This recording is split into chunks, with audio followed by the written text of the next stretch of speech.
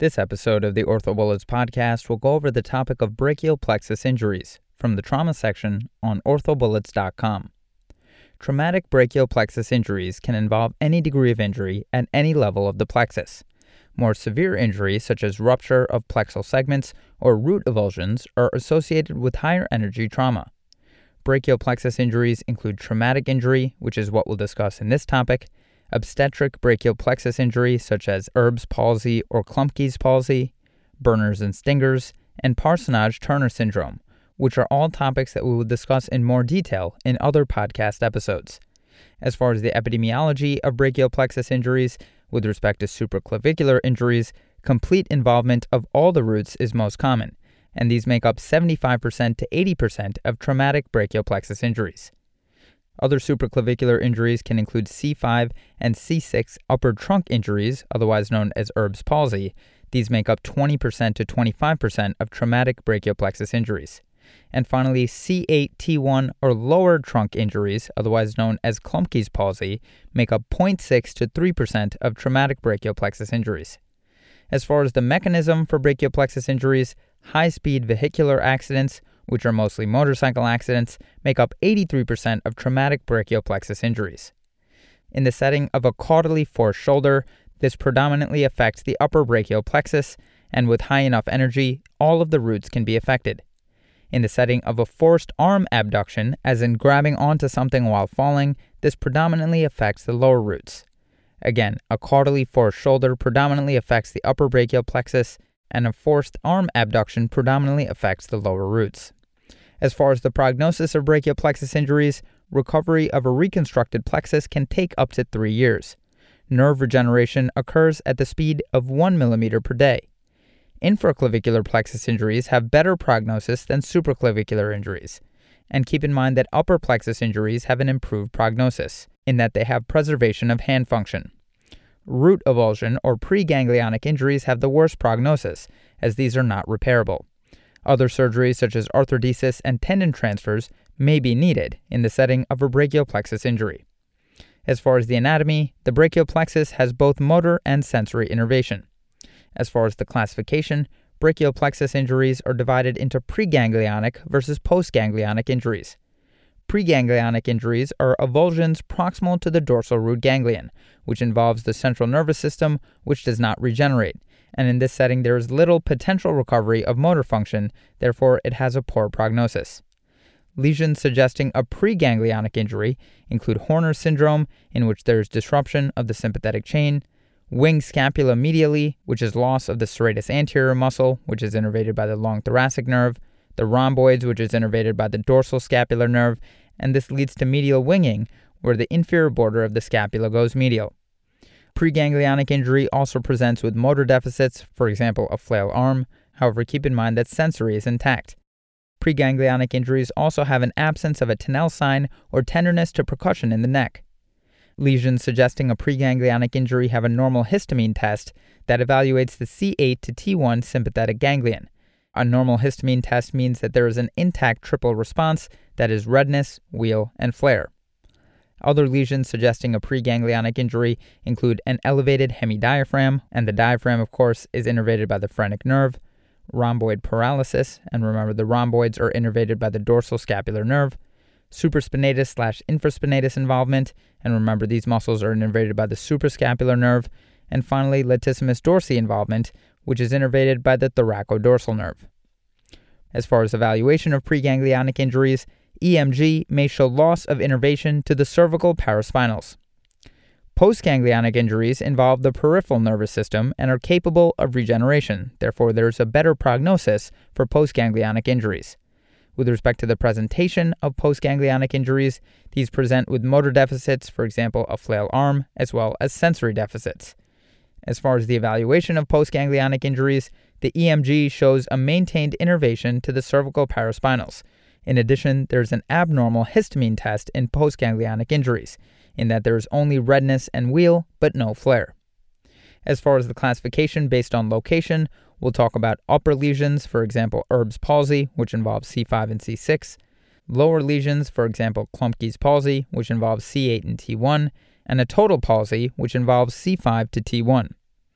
With respect to upper lesions or Erb's palsy affecting C5 and C6, this is the most common obstetric brachial plexopathy.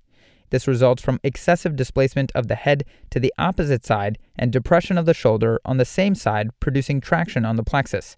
This occurs during a difficult delivery in infants or fall onto the shoulder in adults. Keep in mind that Erb's palsy has the best prognosis. With respect to physical exam in these patients, clinically the arm will be adducted, internally rotated at the shoulder, pronated, and extended at the elbow, otherwise known as the waiter's tip position. In a C5 deficiency, you will see axillary nerve deficiency, which translates into weakness in the deltoid and teres minor. You will also see a suprascapular nerve deficiency, which manifests as weakness in the supraspinatus and infraspinatus, and you will also see musculocutaneous nerve deficiency, which manifests as weakness to the biceps. In a C6 deficiency, you will see radial nerve deficiency, which manifests as weakness in the brachioradialis as well as the supinator. Moving on to lower lesions or Klumpke's palsy, which involves C8 and T1. These are usually avulsion injuries caused by excessive abduction, for example, a person falling from a height, clutching onto an object to save him or herself. Other causes may include cervical rib or lung metastases in lower deep cervical lymph nodes. It's frequently associated with a preganglion injury and Horner syndrome. Keep in mind that lower lesions like Klumpke's palsy have a poor prognosis. As far as the physical exam in lower lesions, there's typically a deficit of all of the small muscles of the hand that are innervated by the ulnar and median nerves. Clinically, these patients present as a claw hand. For example, the wrist is held in extreme extension because of the unopposed wrist extensors, hyperextension of the MCP due to loss of the hand intrinsics, and flexion of the IP joint also due to loss of the hand intrinsics. Finally, a total palsy that affects C5 to T1 is a form of brachial plexopathy that has the worst prognosis. Total palsy leads to a flaccid arm and involves both motor and sensory. As far as the presentation of brachial plexus injuries, the history is usually a high-energy injury. Physical exam may reveal a Horner syndrome, and features of this include drooping of the left eyelid, pupillary constriction, and anhidrosis. Usually this shows up 3 days after the injury and represents disruption of the sympathetic chain via C8 and or T1 root avulsions. Physical exam in these patients may also reveal severe pain in the anesthetized limb, and this correlates with the root avulsion. Important muscles to test include the serratus anterior, which again is innervated by the long thoracic nerve, and the rhomboids, which are innervated by the dorsal scapular nerve. If they are functioning, then it is more likely that the C5 injury is postganglionic.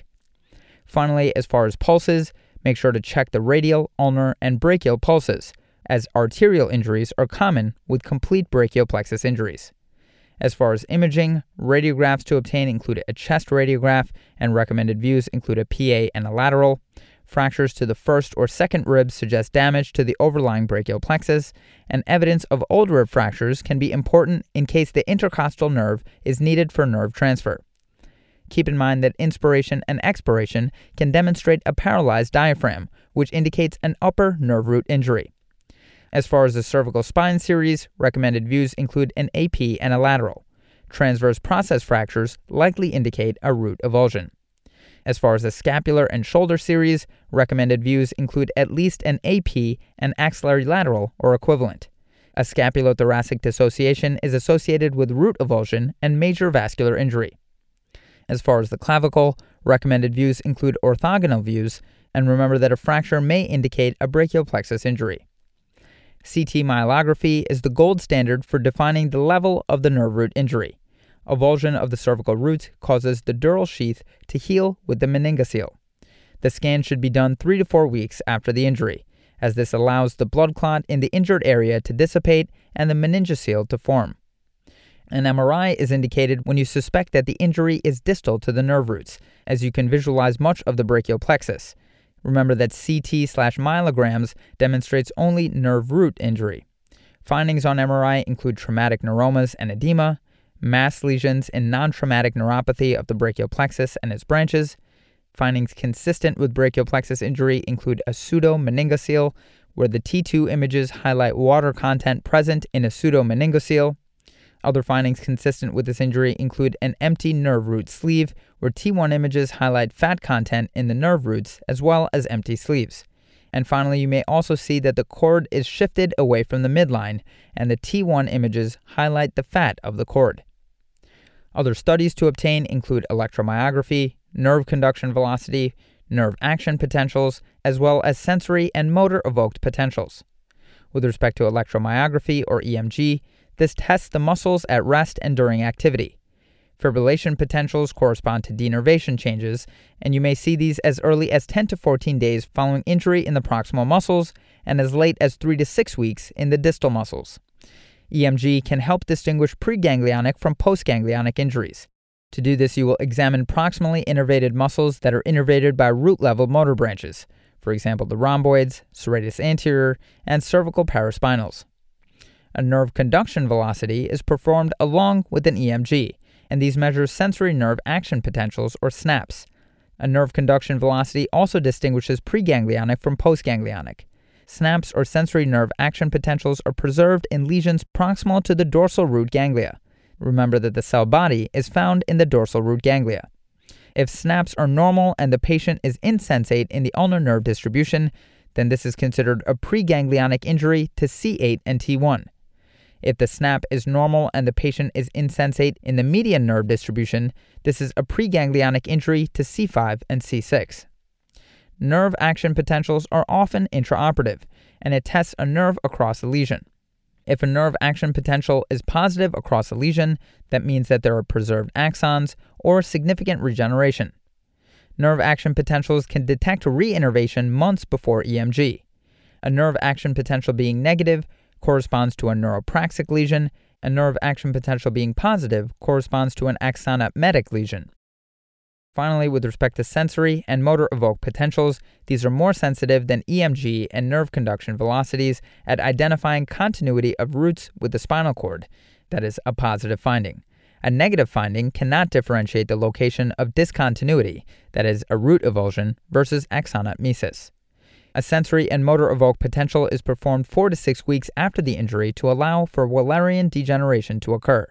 Stimulation is done at Erb's point, and the recording is done over the cortex with scalp electrodes. These are transcranial.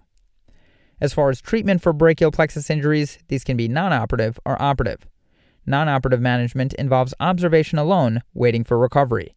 And as far as indications, most brachial plexus injuries are managed with close observation. Other indications include gunshot wounds, which in the absence of major vascular damage can be observed for 3 months. Signs of neurologic recovery include an advancing Tinel sign, which is the best clinical sign of effective nerve regeneration. Operative options for brachial plexus injuries include immediate surgical exploration, that is less than a week, early surgical intervention, that is between 3 to 6 weeks, and delayed surgical intervention, that is between 3 to 6 months. With respect to immediate surgical exploration, that is less than 1 week, the indications for this include sharp penetrating trauma, excluding gunshot wounds, iatrogenic injuries, open injuries, progressive neurologic deficits, and an expanding hematoma or vascular injury. Techniques for an immediate surgical exploration include nerve repair, nerve grafting, and neurotization. Early surgical intervention, that is between 3 to 6 weeks, is indicated for near total plexus involvement and in the setting of a high mechanism of injury. A delayed surgical intervention, that is between 3 to 6 months, is indicated for partial upper plexus involvement and low energy mechanisms, a plateau in neurologic recovery, and remember that it's best not to delay surgery beyond 6 months. As far as the technique, delayed surgical intervention usually involves tendon/muscle transfers to restore function. Now let's talk about these surgical techniques in a bit more detail. A direct nerve repair is rarely possible due to traction and usually is only possible for acute and sharp penetration injuries. A nerve graft is commonly used due to traction injuries that are postganglionic. Remember, it's preferable to graft lesions of the upper and middle trunk, as this allows better chance of reinnervation of the proximal muscles before irreversible changes at the motor end plate. Donor sites include the sural nerve, the medial brachial nerve, and the medial antebrachial cutaneous nerve. Vascularized nerve grafts include the ulnar nerve when there is a proven C8 and T1 avulsion, which is mobilized on the superior ulnar collateral artery. With respect to neurotization or nerve transfer, this involves transferring a working but less important motor nerve to a non-functioning, more important denervated muscle. you will use extraplexal sources of axons, for example the spinal accessory nerve or cranial nerve 11, intercostal nerves, the contralateral C7 nerve, or the hypoglossal nerve, otherwise known as cranial nerve 12. Intraplexal nerves include the phrenic nerve, a portion of the median or ulnar nerves, the pectoral nerve, or an Oberlin transfer, which is an ulnar nerve used for an upper trunk injury for biceps function. Finally, with respect to muscle or tendon transfer, this is indicated for isolated C8 to T1 injuries in adults. Reinnervation is unlikely in these patients due to the distance between the injury site and the hand intrinsic muscles. As far as priorities of repair/reconstruction, this includes elbow flexion, which is innervated by the musculocutaneous nerve, shoulder stability, which involves the suprascapular nerve, brachial thoracic pinch, which involves the pectoral nerve, C6 to C7 sensory, which involves the lateral cord, wrist extensions, which involves the lateral and posterior cords, wrist flexion/finger extension, and finally, intrinsic function. As far as one of the techniques for muscle or tendon transfer, remember that the gracilis is the most common free muscle transfer. Okay, so now that we've gone over the major points about this topic, let's go over a few questions to apply the information and get a sense of how this topic has been tested on past exams. The first question reads, a healthy 27-year-old male is brought into the emergency department after a fall from a height. He has a suspected left C8 to T1 nerve injury. Which of the following findings would most suggest a root avulsion injury rather than a brachial plexus injury at this level? And the choices are 1. Reduced radial artery pulse, 2. Double break in the ipsilateral superior shoulder suspensory complex, 3. Elevated hemidiaphragm, 4. Musculocutaneous nerve deficit, and 5. Drooping of the left eyelid. The correct answer to this question is 5. Drooping of the left eyelid. So drooping of the left eyelid is a presenting feature of Horner syndrome. Horner syndrome represents a disruption of the sympathetic chain via C8 and/or a T1 root avulsion after trauma. To quickly review, brachial plexus injuries are often classified as preganglionic versus postganglionic injuries. Preganglionic injuries are typically avulsion injuries proximal to the dorsal root ganglion. Clinical features suggestive of lower root avulsion injury include a person falling from a height, clutching on an object to save him or herself, Horner syndrome, which is drooping of the eyelid, otherwise known as ptosis, pupillary constriction or miosis, and anhidrosis. Other clinical features suggestive of a lower root avulsion injury include absence of a Tenel sign or tenderness to percussion in the neck, and a normal histamine test, which tests the C8 to T1 sympathetic ganglion, and a normal histamine test is an intact triple response of redness, wheal, and flare. Caporino et al. Reviewed 102 patients to assess the best modality, for example, physical examination, MRI, and nerve conduction studies for diagnosing and localizing brachial plexus injuries. They found the best diagnostic performance with physical examination with a sensitivity of 97.8% and a specificity of 30.8%, and nerve conduction studies with a sensitivity of 98.9% and a specificity of 23.1%. MRI had inferior performance for all measurements. They conclude that nerve conduction studies exhibited superior performance to MRI and should be considered a more reliable supporting tool after detailed physical examination. Moving on to the next question. What would be the most appropriate surgical indication for transferring fascicles of the ulnar nerve to the motor nerve of the biceps and fascicles of the median nerve to the motor nerve of the brachialis? And the choices are 1. C8 to T1 nerve root avulsion 3 months ago, 2. C5 to C6 nerve root avulsion 2 months ago, 3. Upper brachial plexus palsy 22 months ago, 4. Medial and posterior cord injury from a gunshot wound 2 months ago, and 5. C6 Asia A spinal cord injury. The correct answer to this question is 2. C5 to C6 nerve root avulsion 2 months ago. So transfer of fascicles from 1. The ulnar nerve to the biceps, and 2. The median nerve to the motor nerve of the brachialis would be appropriate in the treatment of an acute upper brachial plexus palsy, defined as less than 3 to 6 months old. An upper trunk injury involving C5 and C6 often results from the avulsion of both the C5 and C6 nerve roots. Injuries of this nature usually result from a downward force on the shoulder with lateral bending of the cervical spine in the opposite direction. This results in what's commonly called an Erb-Duchenne palsy. Patients often present with a flail shoulder and loss of elbow flexion. Other common treatments for C5 and C6 root avulsions include neurotization of the musculocutaneous nerve by the spinal accessory or intercostal nerve and neurotization of the suprascapular nerve by the spinal accessory nerve.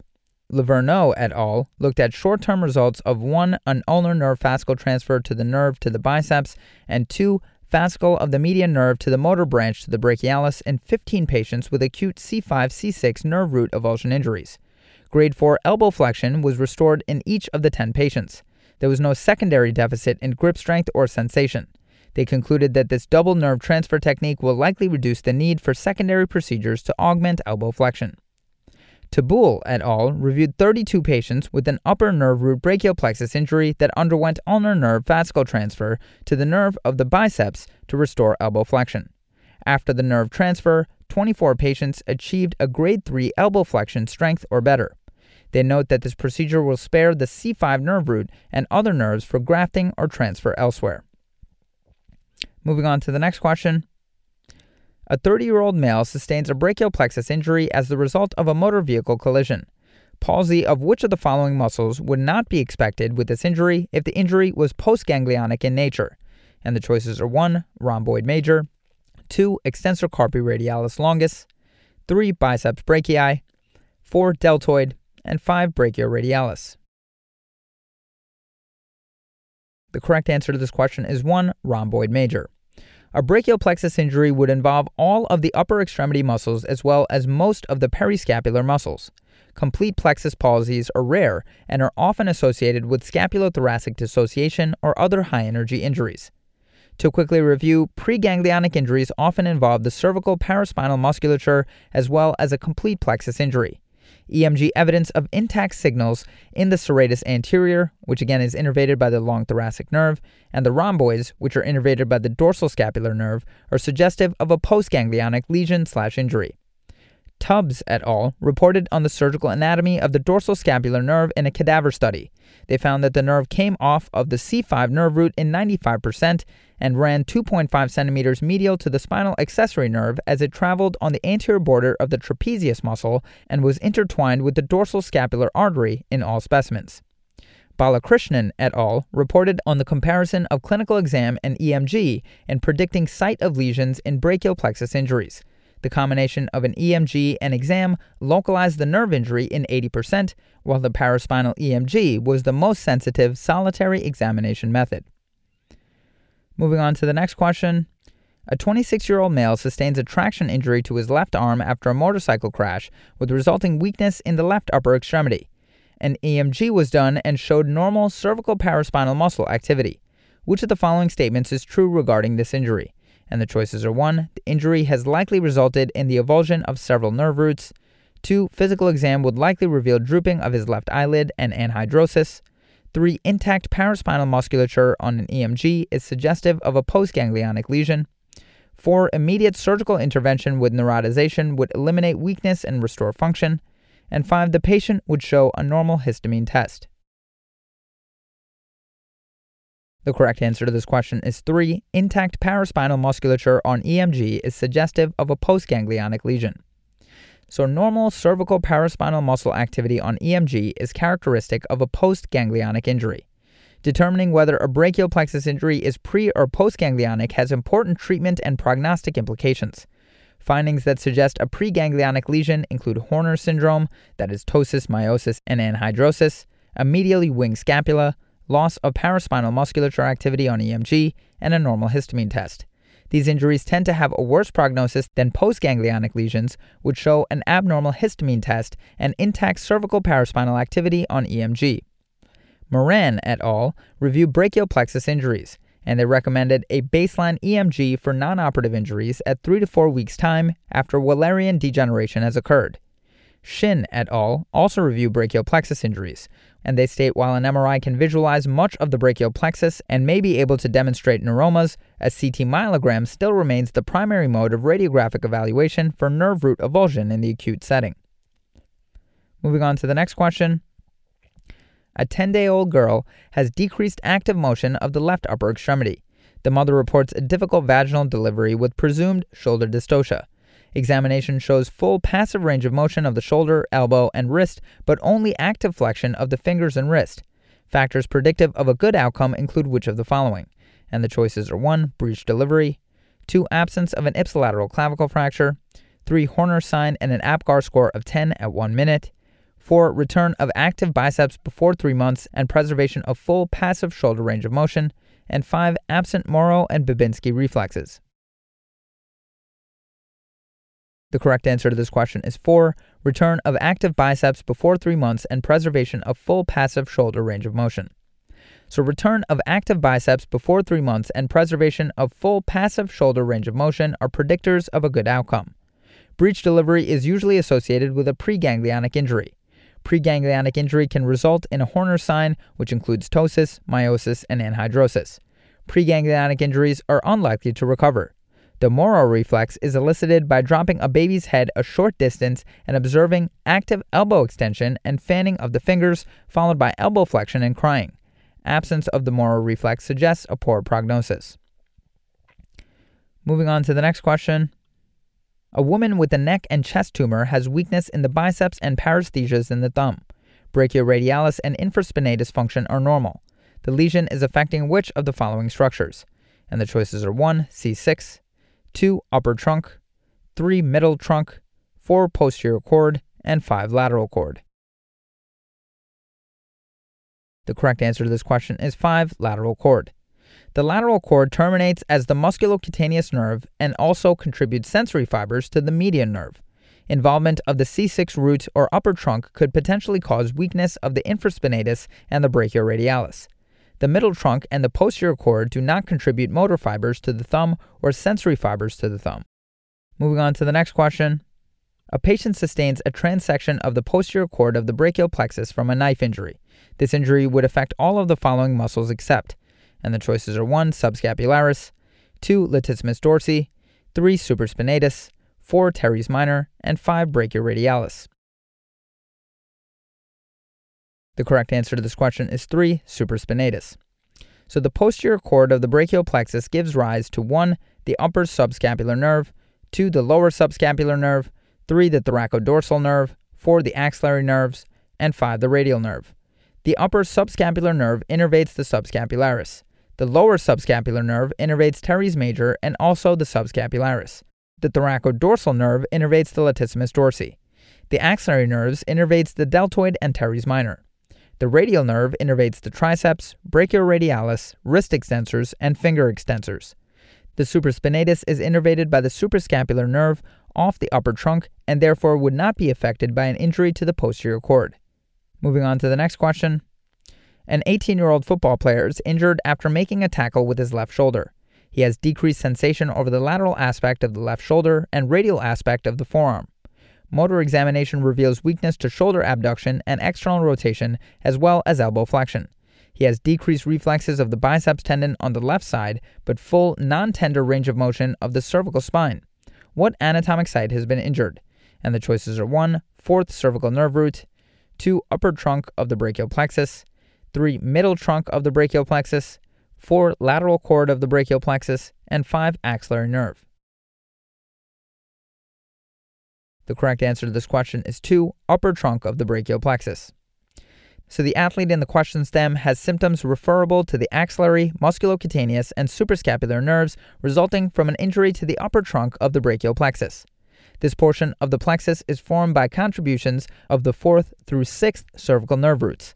This area is often contused or stretched following a tackling maneuver that results in either depression of the shoulder from contact at Erb's point or traction of the upper plexus from forced stretching of the neck to the contralateral side. And the final question is a 21-year-old collegiate football player has been diagnosed with a left superior trunk brachial plexus injury following a tackle. Which of the following would most likely be normal on physical exam? And the choices are 1. Sensation over the lateral aspect of the shoulder, 2. Biceps reflex, 3. Shoulder abduction, 4. Sensation of the radial aspect of the forearm, and 5. Second and fifth finger abduction.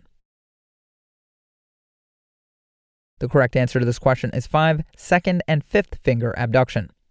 So examination of finger abduction would be normal in a patient with an isolated superior trunk brachial plexus injury. Finger abduction is performed by the ulnar nerve, which is supplied by the inferior trunk of the brachial plexus. Superior trunk brachial plexus injuries are thought to occur secondary to traction when an athlete sustains a lateral flexion injury of the neck. Transient injuries are often referred to as stingers or a burner.